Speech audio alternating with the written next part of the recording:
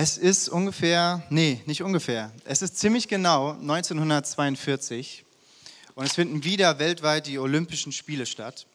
Und was dieses Jahr besonders ist, ist, dass zwei extrem talentierte Läufer an den Start gehen, die schon in aller Munde sind. Also die ganze Öffentlichkeit rechnet damit, dass diese zwei Männer nicht nur extrem erfolgreich sein werden und irgendeine Medaille holen werden, sondern die ganze Öffentlichkeit rechnet damit, dass diese zwei Männer in ihren Disziplinen jeweils die Goldmedaille holen, weil sie so schnell, weil sie so talentiert sind und so hart trainiert haben für diese Olympischen Spiele. Einer dieser Männer ist Harold Abrahams und er wird an die 100 Meter antreten, für die 100 Meter laufen. Und der andere heißt Eric Liddell, er wird für die 400 Meter antreten. Und obwohl die beiden sich relativ ähnlich sind, sie sind beides Briten, sie sind beide sehr schnell, sie haben ihr Leben lang trainiert dafür, für diese Olympischen Spiele. Obwohl die beiden sich in vielen Dingen sehr ähnlich sind, gibt es so manche Dinge, die unterscheiden sich und da sind sie ganz verschieden. Kurz bevor die Olympischen Spiele losgehen, gehen die beiden an ein Vorbereitungsrennen und sie laufen die 100 Meter gegeneinander. Und die beiden laufen nebeneinander und Harold verliert aber gegen Eric. Und dann passiert Folgendes. Harold verliert nicht einfach nur, sondern er setzt sich so neben die Bahn an die Tribüne und in seinem Kopf spielen sich dauerhaft wieder die Szenen ab davon, wie er gegen Eric verliert. Und ich glaube nicht nur, weil der Typ anscheinend ziemlich komisch gelaufen ist, der hatte nicht so einen schönen Laufstil, sondern mit Harold hat das so viel gemacht, dass er verloren hat, obwohl er für die manchen eigentlich der schnellere 100-Meter-Sprinter war. Und seine Freundin setzt sich neben ihn und versucht ihn zu beruhigen, sagt, ey, das war doch nur ein Rennen, die Olympischen Spiele, die kommen doch noch. Und für ihn ist das aber nicht einfach nur ein Rennen gewesen, für ihn ging es um mehr. Er macht in dem Moment mit seiner Freundin Schluss, damit er sich noch mehr auf die Olympischen Spiele vorbereiten kann und er trainiert noch härter. Und dann sind die Olympischen Spiele und Harold schafft es tatsächlich ins Finale. Und kurz eine Stunde vor dem Finale der 100 Meter in den Olympischen Spielen, da ist er mit seinem Trainer zusammen und dann sagt er zu seinem Trainer Folgendes: Wenn das Rennen gleich losgeht, dann habe ich 10 einsame Sekunden, um meine gesamte Existenz zu rechtfertigen. Das war Harolds Antrieb, warum er diese 100 Meter rennen musste. Der Eric war ganz anders drauf. Und zwar war er bekannt, dass er sein Rennen immer mit einem Grinsen gemacht hat. Und wie er mich schon gesagt hat, auch mit einem lustigen Laufstil. Er hat so gerannt und hat immer das Maul aufgeschaut und das Maul offen. Also ehrlich gesagt sieht es ein bisschen aus wie eine Anbetung, weil manchmal auch ein bisschen lustig aussieht. Und er ist das gerannt mit einer Freude. Und zwar war er auch ein Christ. Er ist dann später in die Mission gegangen nach China, in einem japanischen Konzentrationslager gestorben. Und über seine Motivation, wenn er darauf angesprochen wurde, hat er gesagt, Gott hat mich schnell gemacht. Und wenn ich renne, dann spüre ich seine Freude. Das war Eric sein Ansatz, seine Motivation, sein Antrieb. Und wir wollen jetzt in den nächsten 25 Minuten mit euch darüber reden, was die beiden genau unterschieden hat, warum die so unterschiedlich über ihre Leben nachgedacht haben, was es mit uns zu tun hat, was es mit unserem Glauben zu tun hat. Und wir wollen zuerst, bevor wir darüber reden, was die unterschieden hat, uns angucken, was die beiden vielleicht gemeinsam hatten, was die zusammen ausgemacht hat. Weil wir glauben, dass was die beiden gemeinsam hatten, war eine tiefe Wahrheit über uns Menschen, die nicht nur Eric und Harold gemeinsam hatten, sondern die wir alle hier in diesem Raum gemeinsam haben. Und die Bibel schreibt auch über diese tiefe Wahrheit, die alle Menschen verbindet. Und Paulus schreibt über diese Wahrheit in Kolosser 1.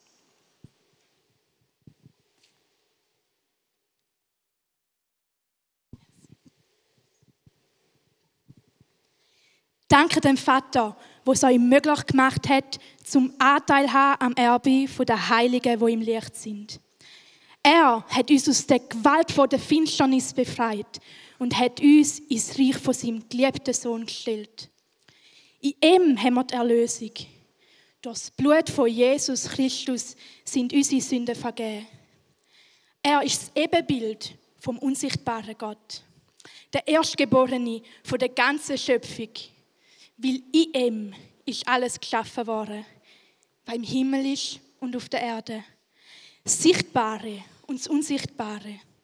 Sagen es Thron oder Herrschaften, Mächte oder Gewalten. Alles ist durch ihn und zu ihm hingeschaffen. Er ist vor allem und alles besteht in ihm. Er ist das Haupt vom Leib, von der Gemeinde. Er ist der Ursprung, der Erstgeborene von den Toten, so dass er in allem der Erste ist.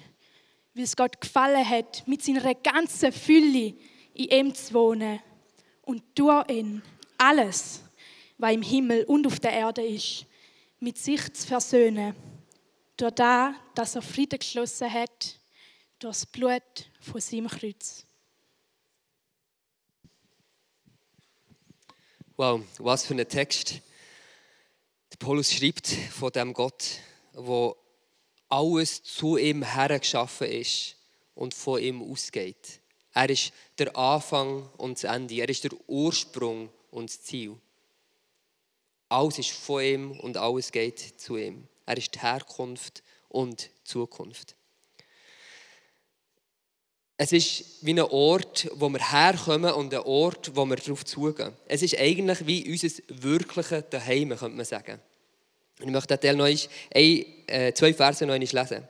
Denn in ihm wurde alles geschaffen, was im Himmel und auf Erden ist, das Sichtbare und das Unsichtbare. Es seien Throne oder Herrschaften oder Mächte oder Gewalten. Es ist alles durch ihn und zu ihm hin geschaffen. Und er ist vor allem und es besteht alles in ihm. In uns innen gibt es so eine Sehnsucht nach dem Daheim. Nach dem Daheim, wo wir herkommen und wieder auch darauf zugehen. Oft sind wir nicht in diesem Daheim. Und ich würde sagen, dann spüren wir so eine Art Heimweh. Manchmal ist das recht latent, fein, manchmal ist es aber so auch sehr stark, gerade speziell, wenn wir vielleicht in schwierigen Zeiten sind. Spüren wir, eigentlich sollte es doch mehr geben. Es ist wie eine Art Loch in unserer eigenen Seele. Wir wissen, eigentlich sollte es doch anders sein. Eigentlich sollte das Leben sich anders entfalten, sich anders anfühlen. Irgendwie spüre ich so ein Triebensein in mir, irgendwie spüre ich, dass ich nicht ganz angekommen bin. Ich glaube, wenn wir ehrlich mit uns selber sind, merken wir, dass das in uns innen steckt. Ich weiß nicht, ob ihr das schon erlebt habt. Wenn noch nicht, dann werdet ihr es sicher noch erleben. Ich glaube, das ist in jedem Menschen drin. Das ist wie so eine Grundvoraussetzung, die wir Menschen haben. Und wir kommen zu dem Schluss, es kann doch nicht alles sein. Und in März haben wir den Slogan «There is more to life». Und es ist in diesem Jahr wichtig, aber es ist eigentlich für das ganze Leben wichtig. «There is more to life». Wenn ihr bis jetzt noch nicht darüber nachdenkt, ob es mehr gibt im Leben, es gibt mehr im Leben. Die Seele sehnt sich nach einem Ort, wo sie ganz ankommen kann. Wo wir ganz daheim sein können, ganz uns selber sein, wo wir wohnen können, wo wir einziehen können. Es ist ein Ort, wo wir wissen, hier kommt unser Herz heim. Okay, also das ist die Sehnsucht, die Eric und die Harold miteinander teilen. Diese Sehnsucht danach, irgendwo zu Hause zu sein und geliebt zu sein.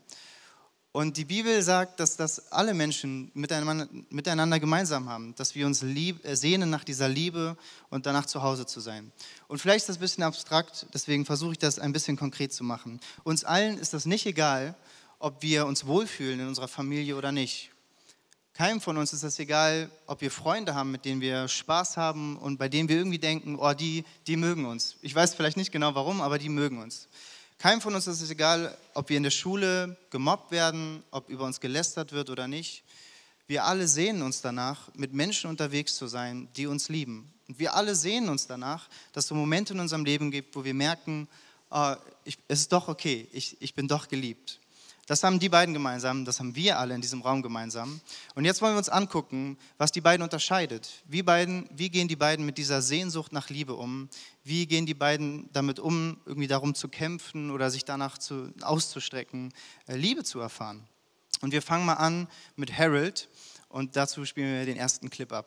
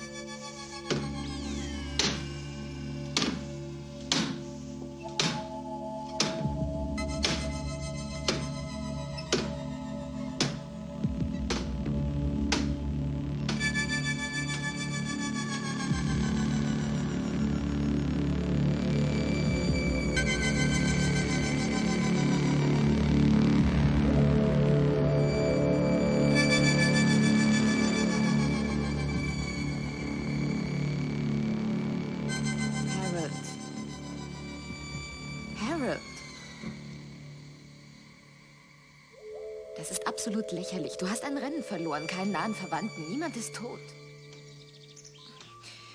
Um Himmels Willen, komm wieder zu dir, Harold. Du benimmst dich wie ein Kind. Ich habe verloren. Ich weiß. Ich war da, erinnerst du dich? Ich habe zugeschaut. Und in einer Stunde werde ich wieder da draußen sein. Ich werde meine Augen erheben und die Bahn hinunterschauen. 4 Fuß breit.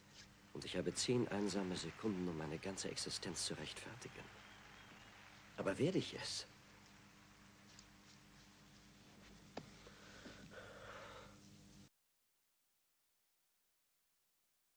Wenn das Rennen vorbei ist, wenn das Rennen losgeht, habe ich 10 einsame Sekunden, um meine gesamte Existenz zu rechtfertigen. Und weil Harold dieses eine Rennen verliert, dreht er durch, spielt diese Szenen immer wieder in seinem Kopf ab und ist absolut verunsichert. Weil diese Rennen nicht nur einfach Rennen für ihn sind. In diesem Finale, das er gleich laufen wird, läuft er nicht nur um die 100 Meter zu laufen und die Goldmedaille zu gewinnen, sondern er kämpft um seine gesamte Existenz. Er kämpft um seine Identität. Warum ist das so? Harolds Herz ist leer. Es sehnt sich nach Liebe. Aber in seinem Herzen wohnt nicht die Wahrheit, dass er geliebt ist, sondern in seinem Herzen wohnt die offene Frage, ob er vielleicht irgendwie geliebt sein könnte. Und deswegen kämpft er nicht nur um die Goldmedaille, sondern er kämpft darum, geliebt zu werden. Deswegen läuft er seine Rennen. Diese ganzen Erwartungen von den Menschen, die ihn trainiert haben, die Menschen, die auf der Tribüne stehen und zugucken, die Menschen, die das im Fernsehen sehen werden, diese ganzen Erwartungen, die auf ihm lasten, denen versucht er gerecht zu werden. Für die kämpft er, damit er sich selber irgendwie gute Gründe sammeln kann, warum er doch geliebt ist. Und ich bin voll der Harold. Das ist so mein Leben, dass wenn Leute mich ermutigen, dass irgendwie kurz nett ist, aber dann ich sofort Panik kriege, dass die irgendwann rausfinden werden, dass ich doch nicht so gut bin in dem, was die gerade irgendwie mich ermutigt haben. Dass die Erwartungen, die an mich gestellt werden, dass es nur eine Frage der Zeit ist, bis ich die nicht mehr halten kann. Und dann sind Leute enttäuscht von mir, dann drehen die sich weg und dann bin ich doch wieder alleine da. Ich bin voll Harold, weil mein Leben so anstrengend ist, weil mit dem, was ich mache und mit dem, wie ich versuche auszusehen, ich lauter gute Gründe sammle, damit Leute mich doch irgendwie mögen können. Vielleicht kennt ihr das. Und es gibt 2 Denkweisen, die uns zeigen können, die so ein Hinweis sein können darauf, dass wir auch kämpfen, dass wir unser Leben rennen wie Harold, dass wir unsere Identität irgendwie gewinnen müssen, indem wie andere Menschen über uns denken. 2 Denkweisen. Die erste Denkweise ist die Wenn-Dann-Denkweise. Und ich bin mir sicher, die kennt ihr auch. Wenn ich ein bisschen anders aussehen würde, dann würden Leute mich irgendwie mehr mögen. Dann wäre es cooler, mit mir zusammen zu sein. Wenn ich den Erwartungen gerecht werde, dann bin ich geliebt.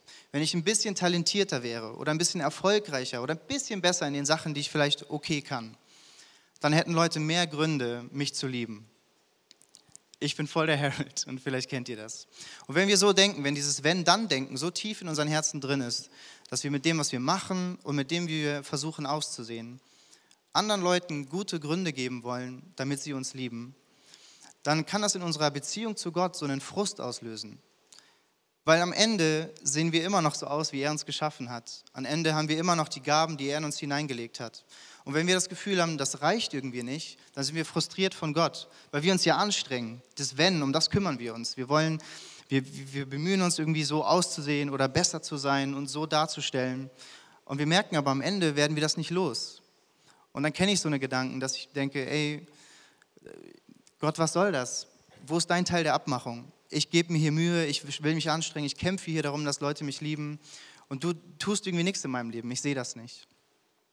Das ist die Wenn-Dann-Denkweise. Und die Lüge, die dahinter steckt, ist, Gottes Liebe ist nicht gut genug, deswegen muss ich sie mir verdienen. Gott ist nicht gut genug, deswegen muss ich mir seine Liebe verdienen. Wenn dann. Das ist genau das, was Harold macht. Und dann gibt es noch eine zweite Denkweise und die ist recht ähnlich, ein bisschen anders. Und das ist die Denkweise, was bringt's mir? Und die kenne ich auch. Was bringt mir der Glaube? Was bringt mir meine Beziehung zu Gott, wenn ich am Ende doch so aussehe, wie ich aussehe? Was bringt mir die Beziehung zu Gott, wenn ich doch nicht Spaß haben kann, so wie ich will? Wenn ich doch nicht frei sein kann in dem, was ich mache, wann ich es mache und wie ich es mache? Was bringt mir der Glaube, wenn ich diese Sachen nicht haben kann? Was bringt mir der Glaube, wenn ich irgendwie Gott vertraue und bete und Teil von so einer Gemeinschaft bin und am Ende werde ich doch irgendwie enttäuscht von Gott, weil meine Familie irgendwie nicht gesund wird, weil es meinen Freunden nicht gut geht. Was bringt mir der Glaube, wenn ich doch wieder verletzt werde und Enttäuschung erlebe? Und auch diese Denkweise, die was bringt's mir, die kann in unserer Gottesbeziehung Dinge auslösen. Zum Beispiel Rebellion, dass wir denken, ey, mit dem Gott will ich nichts zu tun haben. Was bringt's mir? Wenn ich die Sachen nicht haben kann, dann will ich auch diesen Gott nicht haben. Und vielleicht kennt ihr das auch. Vielleicht geht es euch ganz anders und ihr reagiert eher mit Langeweile. Auch das kenne ich. Dass ich irgendwie an ein Ende komme und denke, was bringt mir dieser Gott? Und dann langweilen mich so eine Predigten oder dann langweilen mich die Nachricht irgendwie, dass er mich liebt und dass er mich gemacht hat, weil irgendwie tief in mir eine zweite Lüge ist. Gottes Liebe ist nicht gut genug, deswegen muss ich Liebe woanders suchen. Und das sind zwei Lügen, die ich in meinem Leben kenne. Das sind zwei Lügen, die in Harolds Herzen stecken. Gott ist nicht gut genug, deswegen muss ich mir seine Liebe verdienen. Oder Gott ist nicht gut genug und deswegen muss ich mir seine Liebe woanders suchen.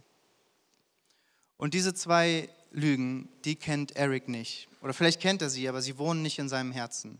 In seinem Herzen wohnt eine andere Wahrheit. Und das gucken wir uns nochmal an.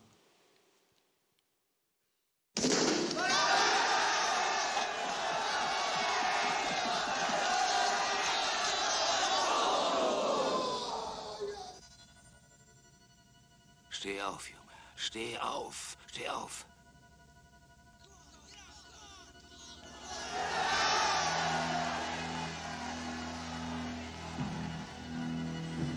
Das schafft er nie. Glaubt das ja nicht. So schnell wirft er das Handtuch nicht.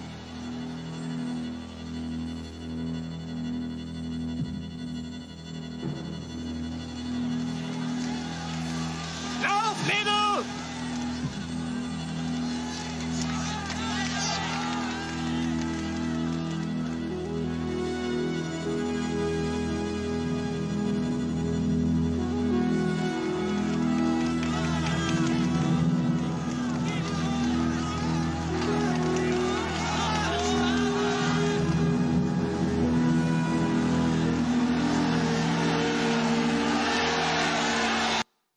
Aber vorher muss ich noch sehr viel laufen. Jenny. Jenny, du musst das verstehen. Ich glaube, dass Gott mich für einen Zweck geschaffen hat. Für China. Aber er hat mich auch schnell gemacht. Und wenn ich laufe, dann spüre ich seine Freude daran. Ich muss kurz dazu sagen, ich wusste, dass es den Film gibt. Ich habe den auch erst vor 2 Wochen gesehen und ich war genauso schockiert wie ihr, dass der Film fast so alt ist wie Mischu. Manchmal sind die Dialoge auch ein bisschen weird, aber so haben Leute geredet, als Mischu noch jung war. Eric sagt, Gott hat mich schnell gemacht und wenn ich laufe, dann spüre ich seine Freude. Eric läuft nicht, um sich beweisen zu müssen. Wenn er um die Goldmedaille in dem 400-Meter-Finale kämpft, dann kämpft er nur um die Medaille. Er kämpft nicht darum, geliebt zu werden und anerkannt zu sein. Weil diese Lügen von Gott ist nicht gut genug, deswegen muss ich mir seine Liebe verdienen. Und die Lüge, Gott ist nicht gut genug, deswegen muss ich mir Liebe woanders suchen, nicht in seinem Herzen wohnen. Sondern in Erics Herz, da wohnt eine andere Wahrheit. Und das ist die Wahrheit von, ich bin gekannt und ich bin geliebt von Gott. Es ist Gottes Liebe, die mein Leben bewegt und diese Liebe, die wird mir geschenkt. Für die muss ich nicht kämpfen. Ich habe nichts zu beweisen, ich habe nichts zu verlieren. Ich darf mich freuen über diese Liebe. Ich darf mich freuen darüber, dass ich gekannt bin und geliebt bin von Gott. Und das ist das, was ich euch heute mitgeben möchte, weil ich in den letzten 10 Jahren gemerkt habe, wie wenig ich von dieser Wahrheit verstanden habe. Und wie frei das mich macht, jedes Jahr mehr, je mehr ich diese Wahrheit verstehe, dass ich gekannt bin und geliebt bin von Gott. Wenn wir gekannt sind und geliebt sind von Gott, dann müssen wir uns nicht beweisen, dann müssen wir keine Angst haben, irgendwie Dinge zu verlieren, sondern wir dürfen leben darin, dass wir gekannt sind und geliebt sind von Gott. Und das bedeutet, dass wir auch unsere Grenzen fröhlich anerkennen können, da wo andere Leute besser sind als ich, da wo ich Dinge überhaupt nicht kann, da wo ich Dinge vielleicht kann, aber manchmal nicht so gut mache, wie ich sie vielleicht machen könnte. Das muss mich nicht in eine Tiefe stürzen wie Harold, sondern ich kann mit meinen Grenzen friedlich umgehen und fröhlich umgehen, weil ich weiß, ich bin grenzenlos geliebt von Gott. Und mit dem, was wir machen, und mit dem, wie wir versuchen auszusehen, müssen wir nicht um unsere Bedeutung kämpfen, weil vor 2000 Jahren am Kreuz, als Jesus für uns starb, jede Frage danach, wie viel wir wert sind und wie bedeutsam wir sind, für uns beantwortet wurde. Wir sind gekannt und geliebt von Gott. Und deswegen haben wir nichts zu verlieren und nichts zu beweisen. Und das bedeutet nicht, dass jetzt alles egal ist und wir uns einfach einen Larry machen und gemütlich hinsetzen und unser Leben genießen. Dass wir gekannt und geliebt sind von Gott, das bedeutet nicht das Ende von Anstrengung. Eric hat ja auch hart trainiert und er ist seine Rennen gelaufen und er hat sie gewonnen. Aber dass wir gekannt sind und geliebt sind von Gott, das bedeutet das Ende von der Unfreiheit, dass wir anderen Leuten gute Gründe geben müssen und uns selbst gute Gründe sammeln müssen, warum wir doch vielleicht geliebt sind. Dass wir gekannt sind und geliebt sind von Gott, ist das Ende von diesem Stress, dass ich mir so viel Gedanken machen muss, wie ich rüberkomme, damit ich irgendwie doch vielleicht geliebt werde. Wir müssen nicht laufen, wir müssen unser Leben nicht leben, damit wir beweisen, dass wir vielleicht doch okay sind, sondern wir dürfen frei leben darin, dass wir gekannt sind und geliebt sind von Gott. Das ist, wie Eric läuft. Das ist die Wahrheit, die in seinem Herzen wohnt. Und ich merke, dass je mehr ich das zu meinem Herz, zu einem Zuhause machen möchte, wo Gottes Liebe und seine Wahrheit wohnt, dass ich umso freier werde. Stark, oder? Also ich glaube, das, was der Michi uns gerade erzählt hat, das ist so grundlegend wahr. Und ich hoffe, dass das in unsere Herzen sinken kann. Haben wir ein Heart on the run oder ist my heart your home? Das ist eigentlich die Frage heute Abend.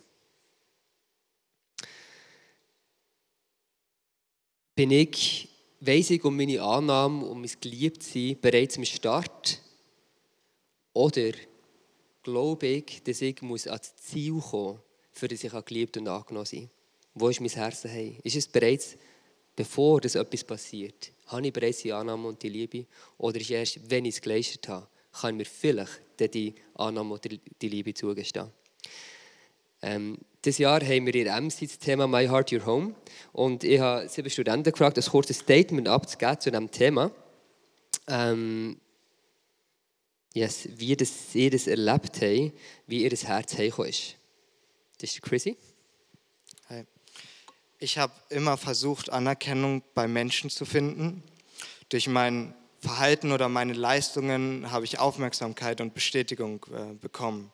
Doch Gott hat mir gezeigt, dass ich gesehen und geliebt bin, unabhängig von meiner Leistung, sondern durch meine Identität in ihm.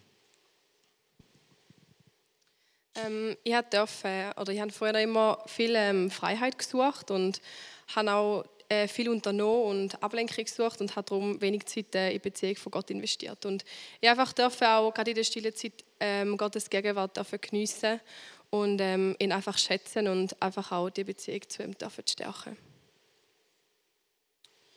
Ich habe versucht, den Sinn meines Lebens darüber zu definieren, was ich für Erfolge habe, was ich leisten kann. Aber Gott hat mir gezeigt, dass ich als sein geliebtes Kind nichts leisten muss, um von ihm akzeptiert zu sein. I based my identity in my career and believed that if I was not working as a professional, I didn't have any value. However, God has shown me that I'm more important than a job or a position and that I can trust Him even though, no matter what job I have. Ich habe gerne die Bestätigung von anderen Menschen gebraucht, dass ich meine Arbeit gut mache. In MC durfte ich lernen und realisieren, dass die Bestätigung mich nicht ausfüllen kann. Das Einzige, was zählt, ist, was Gott über mich denkt. My desire to be liked and seen by others distracted me from God's complete love and affirmation for me. But when He reminded me that His word tells me that I am a daughter of the King of Kings, I was strengthened to no longer live for the affirmation of others.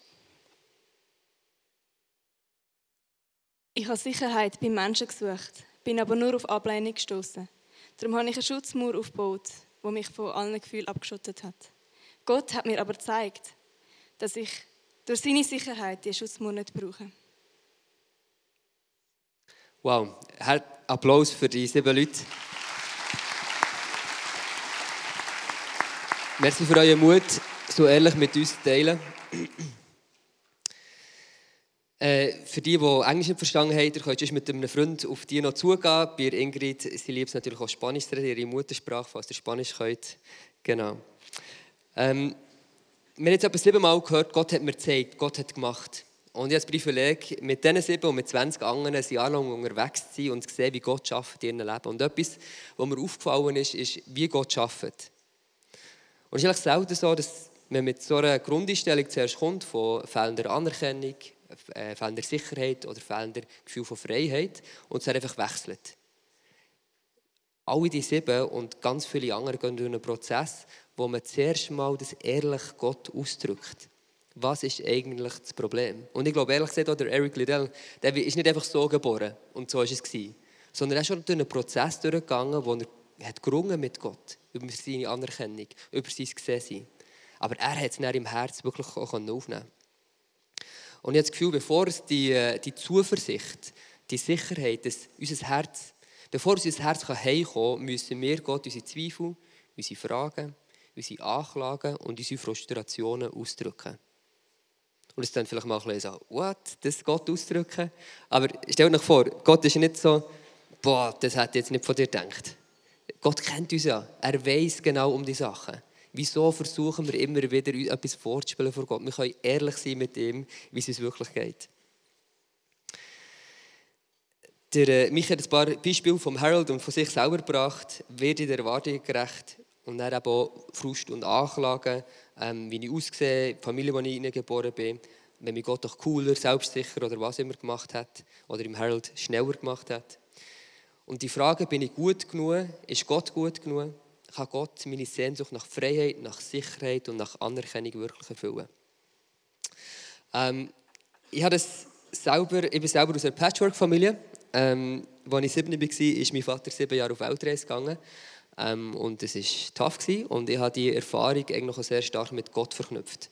Für mich war immer so die Frage oder das Gefühl von Gott hat mich eigentlich verlassen. Ich habe das aber nie ausgedrückt. Ich habe es immer für mich behalten. Und es hat bei mir angefangen zu arbeiten. Und bei mir ist die Überzeugung gewachsen, ja, Gott hat mich verlassen. Und es hat unglaublich gravierende Folgen in meinem Leben. Und ich sehe es in meinem eigenen Leben, wenn die Gefühle, die Anklagen, die Frustrationen und die Zweifel nicht Ausdruck finden bei Gott, dann können sie wüten bei uns, wie sie wollen. Gott hat zum Glück sich gnädig erwiesen, ist mir nachgegangen, ist mir begegnet und hat mir gezeigt, dass er die Liebe und die Freiheit ist, die ich immer danach gesucht habe. Und dann 180-Grad-Wende machen konnte. Das ist jetzt schon 20 Jahre her. Genau. Und ich glaube, es ist ganz wichtig und das war irgendwie auch der Eindruck für heute Abend, dass wir echt werden. Und vielleicht noch mit der Frage, die Michi gesagt hat, ist Gott wirklich genug? Muss ich Liebe nicht neu anders suchen? Ich kann euch versprechen, ich habe das gemacht und the world is not enough. Es gibt nichts in dieser Welt, das die Sehnsucht wirklich stillen kann. Das Heimweh, das du hast, das Loch in deinem Herz, das du hast, nichts wird es je stillen können. Das kann ich aus eigener Erfahrung sagen. Es ist absurd. Nichts in dieser Welt ist genug für dich. Der dich gemacht hat, der kann dir das daheim bieten. Alles ist von ihm und zu ihm her geschaffen. Und nur in ihm finden wir das Wahres daheim. Wir würden gerne in eine Anwendungszeit gehen und es nämlich praktisch machen. Wir haben 2 Posten. Dort hinten haben wir einen Posten Psalm schreiben und hier hinten haben wir einen Posten, den Michi dann noch erklären wird. Ich würde gerne den Posten vom Psalm schreiben kurz erklären, was wir dort machen können. Und ich lade euch ein, ganz herzlich, geht dort, jeder von euch am besten, geht dort und schreibt euren eigenen Psalm. Es ist nicht so schwierig. Wir haben im Vorfeld 2 Eindrücke gehabt, und zwar aus dem Jesaja, der Herr wischt alle Tränen ab und im Hesekiel, er tut wiederherstellen. Und das ist gerade speziell bei diesem Posten. Wenn du merkst, da gibt es etwas von Wiederherstellung, da gibt es etwas von Tränen abwischen, das ist für dich. In einem ersten Schritt kannst du schreiben in ein paar Zeilen, was deine Fragen an Gott sind. Und am besten ungefiltert. Wie gesagt, Gott wird nicht schockiert sein von, was, das hätte ich nicht von dir gedacht. Gott kennt dich, er kennt deine Fragen, er kennt dich durch und durch. Und spielen wir doch nicht das Spiel von Maske haben und irgendwie Gott gefallen, indem wir nicht ehrlich sind. Gott will nicht irgendwie etwas vorgespielt, sondern er will deine echte, ehrliche Antwort. Was ist deine gefühlte Realität im Moment? Wenn wir Psalmen anschauen, wegen dem heisst es Psalmen schreiben, wenn wir Psalmen anschauen, der Psalmist kotzt einfach mal seine Seele her. Er sagt, wieso hast du mich verlassen und der bist du nicht gewesen und wieso kann ich mir nicht auf dich vertrauen und so weiter und so fort. Das ist der erste Schritt. Ehrlich mal sein mit, was geht uns eigentlich ab. Im zweiten Schritt, es hat Bibelverse auf den Städtischen hängen und eben auch Blätter für den Psalm zu schreiben. Im zweiten Schritt könnt ihr schauen, welcher Bibelvers spricht mich an. Und welcher merke ich, dass er etwas über die Wahrheit Gottes in mein Leben. Der Psalmist bleibt nämlich meistens nicht bei dem, wo bist du gewesen, sondern er besinnt sich, was ist die Wahrheit Gottes. Und er lässt sich konfrontieren von dieser Wahrheit Gottes. Und ich habe das Gefühl, das ist das, was wir heute Abend machen sollen. Ehrlich sein, wo stehen wir, wo ist unsere fehlgeleitete Sehnsucht, wo ist unsere Identität nicht am richtigen Ort. Und er uns konfrontieren mit der Wahrheit Gottes. Und er mit diesem Bibelvers könnt ihr einen zweiten Teil schreiben. Anhand von diesem Bibelvers, vielleicht kommen noch andere Sachen sind, wo ihr wisst, jetzt hat Gott in mein Leben gesprochen. Ein dritter Schritt, und das ist für die Mutigen, und ich sage euch, seid mutig, ist näher von dem Post ins Ministry-Team zu gehen und für die Sachen zu beten. Ihr könnt den Psalm mitnehmen, ihr dürft ihn vorlesen, ihr könnt einfach ganz persönlich für euch behalten, müsst ihn niemandem zeigen, wie ihr wollt.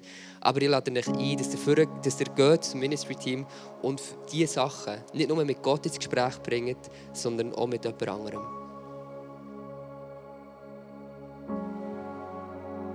So wie Eric sein Leben gelaufen ist, den Weg, den er gegangen ist, das ist der Weg zur Freiheit. Und der Weg zur Freiheit ist der Weg zum Kreuz. Weil an dem Ort, wo Gott alles für uns gibt und für uns stirbt, damit wir Beziehung mit ihm haben, da zerbrechen diese Lügen von Gott ist nicht gut genug, deswegen muss ich mir seine Liebe verdienen. Oder Gott ist nicht gut genug, deswegen muss ich mir Liebe woanders suchen. Wenn wir diesem Gott begegnen, der sein Leben für uns gibt, dann zerbrechen diese Lügen. Und wir hatten den zweiten Eindruck, dass manchen von euch Gott schenken möchte, neu. Diese Zusage, dass ihr gekannt und geliebt seid von ihm, dass seine Liebe genug ist und dass ihr neu laufen dürft, nicht wie Harold, sondern wie Eric. Und wenn das für euch ist, wenn ihr genauso ein Harold seid wie ich, dann dürft ihr gerne da hinten hingehen, wo die Stellwände stehen. Und es wird Leute geben, die euch so symbolisch einmal kurz über die Schuhe wischen, damit der Harold abgewischt wird und wir neu als Eric in der Liebe Gottes laufen dürfen. Und dann könnt ihr entweder links abbiegen und wieder zu uns kommen oder ihr könnt geradeaus gehen und noch für euch beten lassen. Aber ihr Lieben, wir müssen unser Leben nicht rennen aus Getriebenheit, damit wir geliebt sind, sondern wir dürfen und wir wollen unser Leben laufen, weil wir geliebt sind von Gott. Und da, wo wir zu Hause finden in dieser Liebe, da werden wir frei.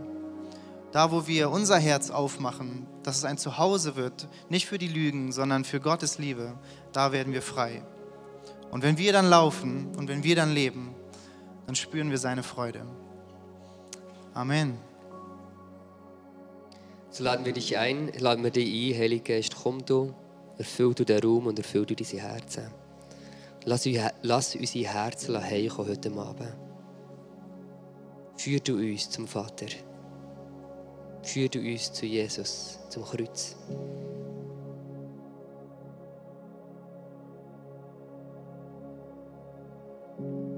Amen.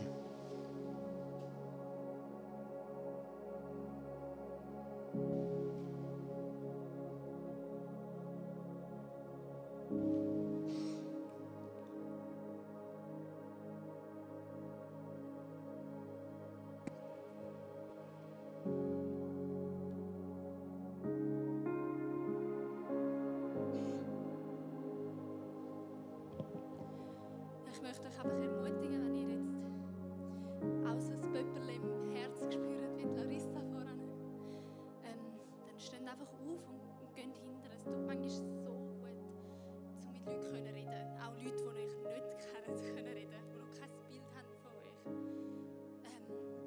Ja, und die Leute werden das auch nicht weiter erzählen, was sie